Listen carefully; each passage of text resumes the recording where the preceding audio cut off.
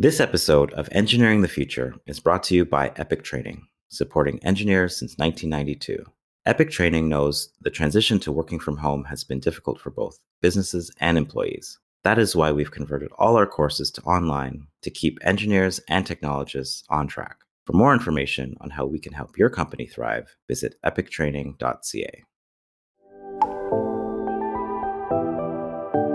This podcast is brought to you by OSPE, the Ontario Society of Professional Engineers, the advocacy body for professional engineers and the engineering community in Ontario.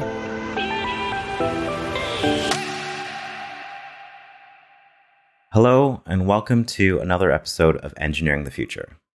I am your host, Jerome James. Today, I'm joined by MPP Deepak Anand, MPP for Mississauga-Malton, and Parliamentary Assistant to the Minister of Labour, Training and Skills Development. Deepak is an internationally trained engineer, businessman, and businessman by profession, a passionate community leader to his constituents, and the current Parliamentary Assistant to the Minister of Labour, Training and Skills Development. Welcome.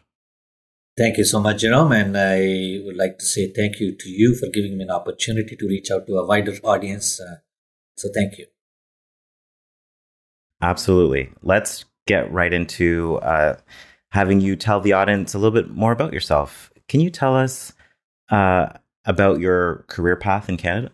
Absolutely. So I had landed in Canada on January 15, 2000.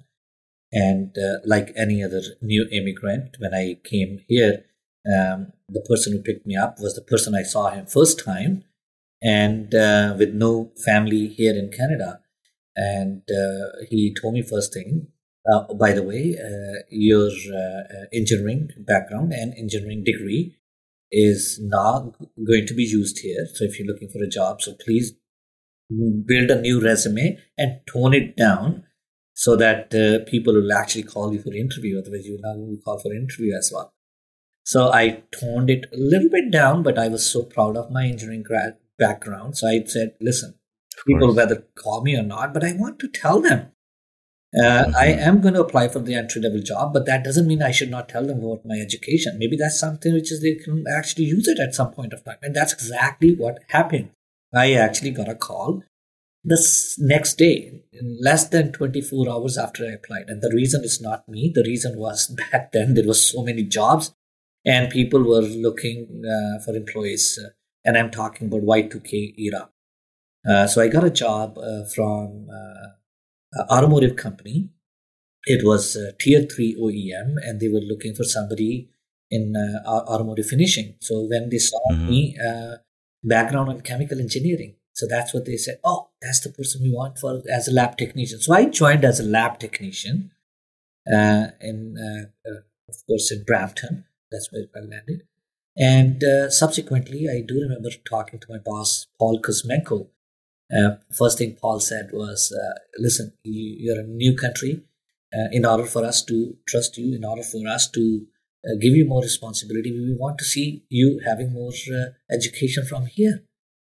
And I laughingly told him this. I said, listen, Paul, I appreciate what you're telling me, a good career path, but I'm not here to spend money. I'm here to make some money so that I can bring my wife and my son, who was back then about 5 months old when I came to Canada, so I can have a union with my family. And so he was very kind. He offered me a good deal. He said, if you go back to school, and if you get B+, I will pay for that course. And I do remember I went back to Sheridan College. I took courses in quality assurance.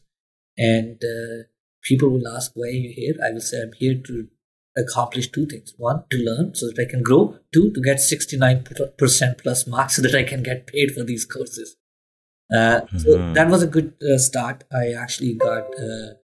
I took 5 courses plus 1, 6 courses total at Sheridan College, and I was promoted from the lab technician to a quality technician to a quality engineer to a quality manager in next 2 years. So it did help me in this case. Education was useful. Back then, I honestly, because as soon as I landed and I got the job quickly, I actually did not pursue much into the bridging courses. I did look at. Right. So you continued to work. You went right into working. You had a goal in mind. You needed to reunify with your family, and you just wanted to continue down that path of what you were doing at the time. Well, I did look at professional engineering as a designation as I was progressing into my path. And I had a choice. Should I go to Sheridan College, get my study and progress in what I'm doing, or should I look at the profession? And I found it was a little bit hard at that point of time, because one of the requirement was that you have to be working with a professional engineer for 2 years. And that was very difficult for me to match. So I took that path. Today, it is very difficult to say what would have been the outcome, because nobody has that crystal ball. I was lucky, probably. I met Paul Kuzmenko. He helped me and I could progress. And in 2005, when my daughter was born, I wanted to, again, by this time, I understood the value of the education. And so I went back to school. I did my full-time MBA at Schulich School of Business.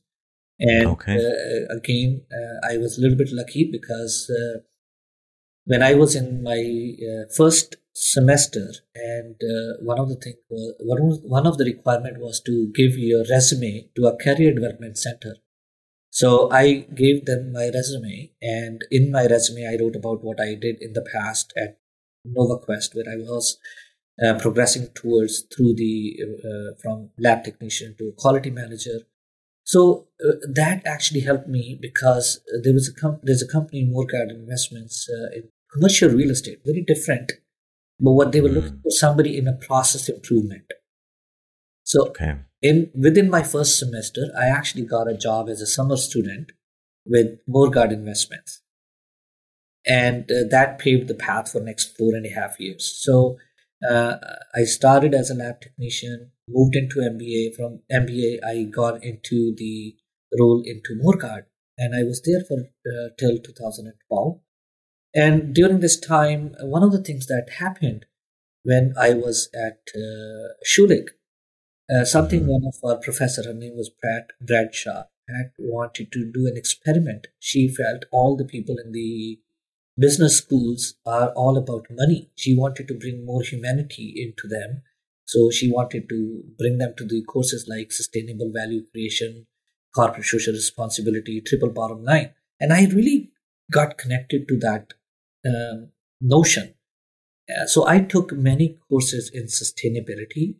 And one of the requirements in those courses was to join as a board of director for a local charity. So rather than becoming a member and volunteering, they fast-tracked us to become a board of director. So I became board of director for 2 charities. One of them was Telecare Brampton, and the second was Indus Community Center, which is called Indus Community Center. We used to call India Rainbow Center back then. What an opportunity. It was a great opportunity. And you know what, I want to tell you one thing. Volunteering or good work is one addictive thing. Once you get into this, you do good. When you do good, you get thank yous. When you get thank yous, you want to get more of those thank yous. So what you do is you do more of the good work, and that vicious cycle of doing good adds up, and you don't get out of it. You keep doing more and more. And you are a great example. You have a job.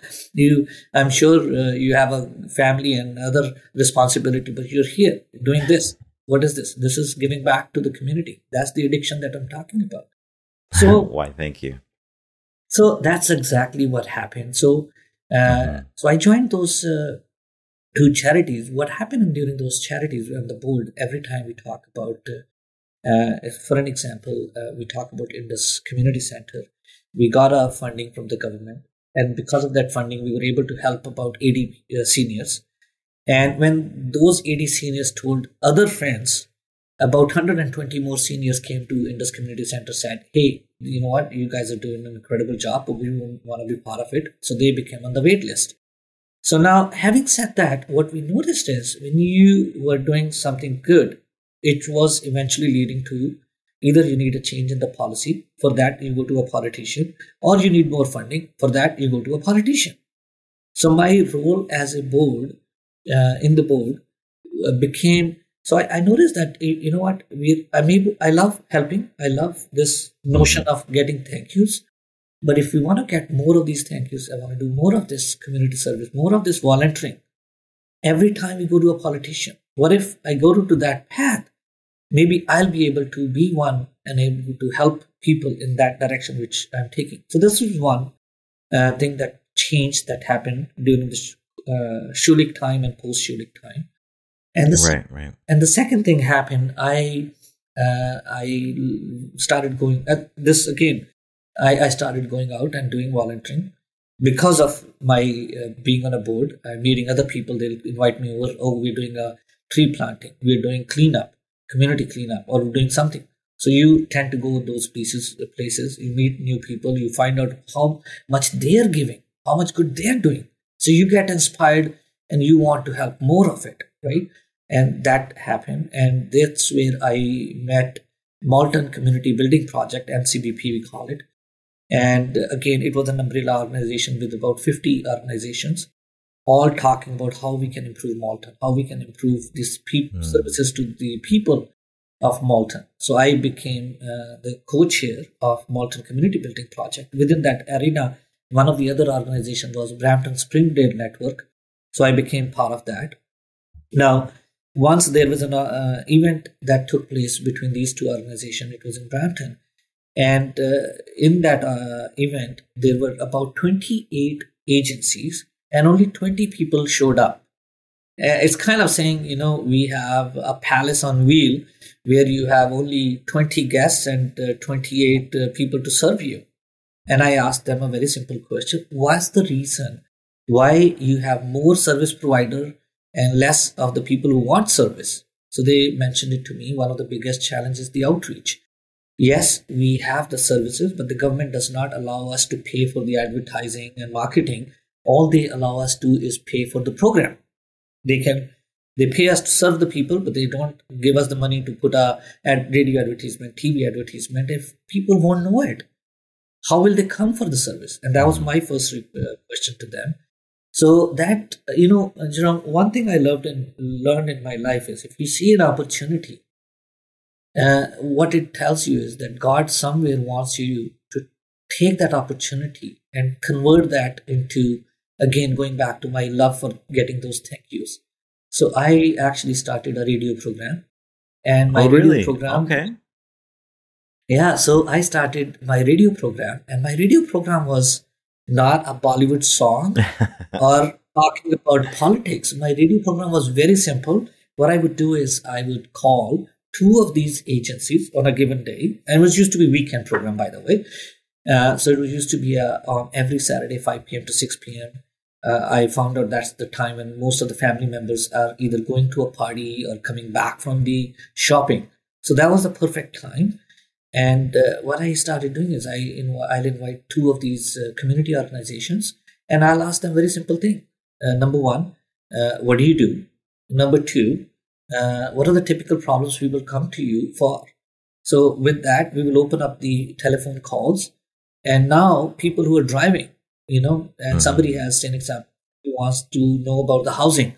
So they will call in, They will say, hey, I've been waiting for the housing. This is my situation. What do I do?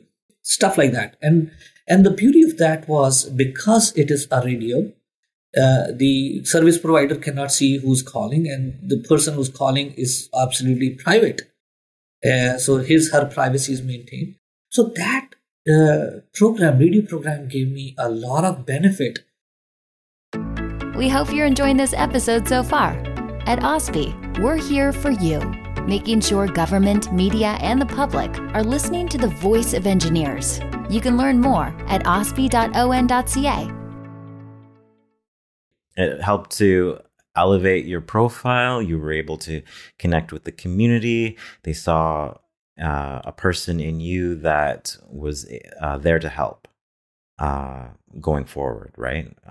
Can you bridge from that experience how you entered politics? Absolutely. So what you said was probably good from your perspective, but what it gave me, by sitting in the radio program, I was able to find out what are the problems people have and where to find the solutions for those problems.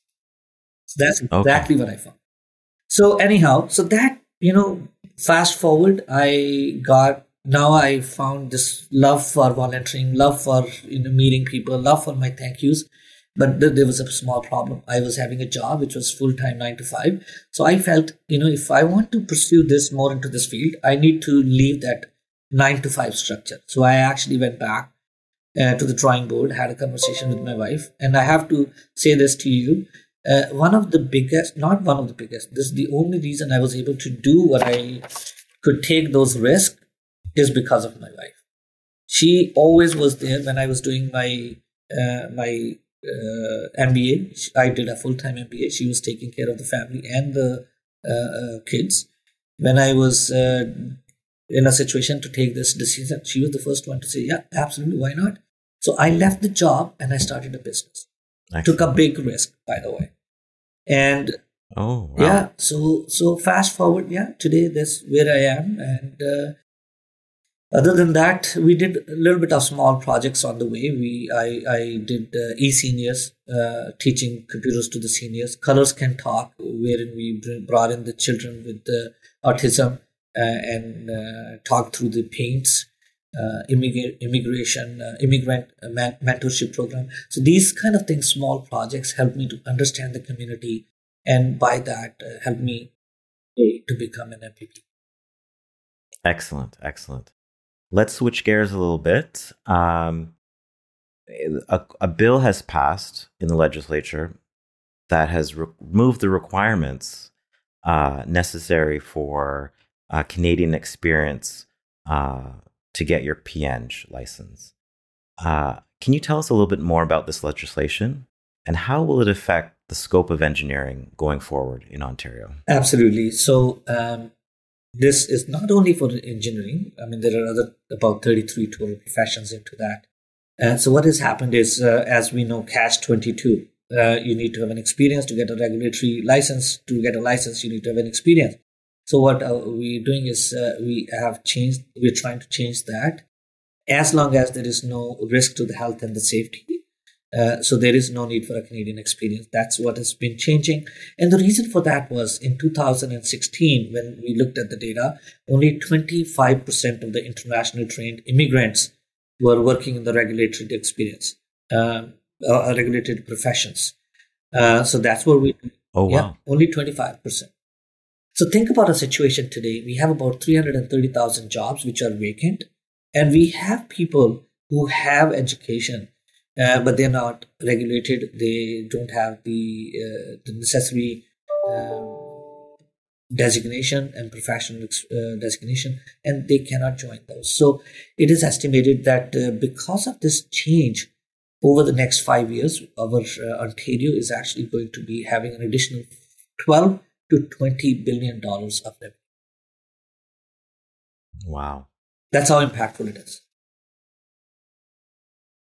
Would you say that if this legislation had passed back in the early 2000s, would that have affected or effectively changed your career path?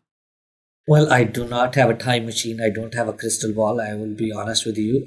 Only thing I would say, it would have changed life of many, many people. I was lucky enough that I met Paul Kuzmenko. I was lucky enough to progress on a path where I could go. I was lucky enough to have my wife who could afford to pay for my education and still working. But I can definitely say one thing, that this change is monumental. It is, put it this way: there are people who have the knowledge, who have the experience, who've been working in the home country, and all of a sudden, the same people, the experience. Yes, the circumstances have changed. I agree with you, but that doesn't mean that when they take. I used to laugh at this. When you take a plane, is that during the travel, do they take away everything that your brain has? No, you still have everything within you. I actually have another take on this. You are working, you have education, you have an experience, then you come here, and then you don't work into that field for 5 to 10 years. You actually lose that ability somewhat, right? So, Easy answer to your question. I don't know specifically for me, what would have been today, I would have probably be sitting the same path, same way. But I can tell you, the number which I talked about, 25%, would be much higher. Would you say that the curriculum requirements or that education piece is could take tweaking, or do you agree with how things are currently with respect to obtaining your PN? Well, again, I really personally don't have a direct experience with the PN because I did not pursue that after the first attempt of and gave up. But I know there are many courageous people who are pursuing it, and I want to encourage them. Listen, I want to tell one thing. This is a beautiful country. It gives us a lot of opportunities, and we have a need right now. We have over 330,000 jobs which are vacant.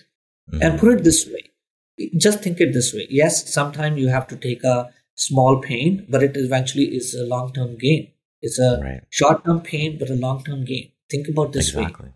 It's going to cost you time. It's going to cost you effort. It's going to probably cost you time with the family as well, right? But when you have that professional designation, let's say your income goes up by 20-30%. But don't look at it's only 20-30% today. Look at it's going to be if you have 20 years of work left or 10 years of work left, you have to add that as well. So I think it is our responsibility as a government. It is your responsibility as an organization to lend that hand and help those people who have the ability, who have the will to upgrade themselves and give back to the community more. Can you speak in terms of public safety a little bit more? I know that you touched on it, and I'm sure that the government has gone over possible scenarios and how this would affect the community going forward. But what were some of those considerations that were talked about before putting this legislation forward with respect to public safety and measuring that against the economic impact that you also mentioned that was a great boon for the individual as well as Ontario? Absolutely. So when we talk about what we were talking about, looking at, for an example, reducing the burdensome duplication for the official language proficiency. As you know, when somebody is immigrating to Canada, they need to be good in English. They actually have to take a test for English. And then you take a test for English to become a professional designation. So that's a duplication. Look, it's not just, basically the people when they come here, they have an obligation to put food on the table. They have to build a network. They have to build relationship. And then you put an additional cost and additional time requirement. So that's one thing which we looked at, and we found that we need to remove this burdensome duplication. The second thing which I did talked about is the getting a Canadian work experience, 2 years. That's additional cost. Other than that, again, we're not saying that health and safety is paramount. There are certain professions, probably, as an example, if somebody has to become a nuclear engineer or whatever, working where you absolutely needs to follow the guidelines and everything. No, we're not talking about that. There are exceptions possible, but on a generic basis, we should promote this at the end of the day and make sure, without compromising health and safety, give them a hand and progress them a path. And once they have an experience, maybe that's the point they can go to those stringent professions. Yes, thank you so much for that insight. Today is PN Day. Do you have any shout outs or comments that you would like to make on behalf of the Ontario government with respect to PN Day? Absolutely. Listen, if you go out, we are enjoying the benefit of engineers. When you're driving in a car, engineers. You're driving on a road, engineers. You're driving through the bridges, that's engineers. You're using the electricity, we're talking to each other, engineers. Listen, I'm not a professional engineer, but I have an engineering background. And I can't thank world enough, actually, those people who were the pioneers who started this. Those thinkers, those hardworking people who believe that we need to do more to give more. And I want to give a shout out to all the engineers. You are leaders, but the job of a leader is not to follow, but to lead. So go out, reach out, and find one person and mentor, or be a mentor for that person. Make it a mandatory for yourself that I want to make sure that somebody at some point of time helped me. That's how I got the experience. So I will make sure that I will at least help one person to get that experience. And that's my message on this day to all the engineers. Member statements. The member for Mississauga Malton. Thank you, Mr. Speaker. 2 years ago, the Ontario Society of Professional Engineers received unanimous consent from all parties to make March 1st Professional Engineers Day in Ontario. Our government has a great respect for the engineering profession, and we will continue to support our local engineers. 85,000 professional engineers and nearly 250,000 engineering graduates in Ontario are the economic engine of our province. They help create jobs, foster new technologies, and in turn build value for our economy. Ontario is experiencing a fundamental technological and economic shift, creating a demand for highly skilled workforce. As Premier Ford says, our economy is on fire. More than ever, we need economic prosperity to increase the revenue of Ontario government so that we can reduce deficit, pay our debt, and make further investment in the services that we need, and all that without borrowing from our children. Mr. Speaker, engineers believe in social responsibility as commitment to place public safety and interest ahead of all. For the future of our province, it is critical that we recognize the importance of our engineers for the prosperity and growth of our communities and the quality of life Ontarians deserve. From a fellow engineer, I want to wish all engineers across the province a happy Professional Engineers Day. Mr. Anand, it's been a pleasure talking to you today. Thank you so much for joining us. It's my pleasure, and thank you for giving me the opportunity. Absolutely. MPP Deepak Anand is a current member of the Provincial Parliament for Mississauga Malton and the Parliamentary Assistant to the Minister of Labour and Training and Skills Development. I'm your host, Jerome James. You've been listening to Engineering the Future. Thank you for listening. From all of us at OSPE, the Ontario Society of Professional Engineers, thanks for listening. Please be sure to subscribe so you don't miss an episode.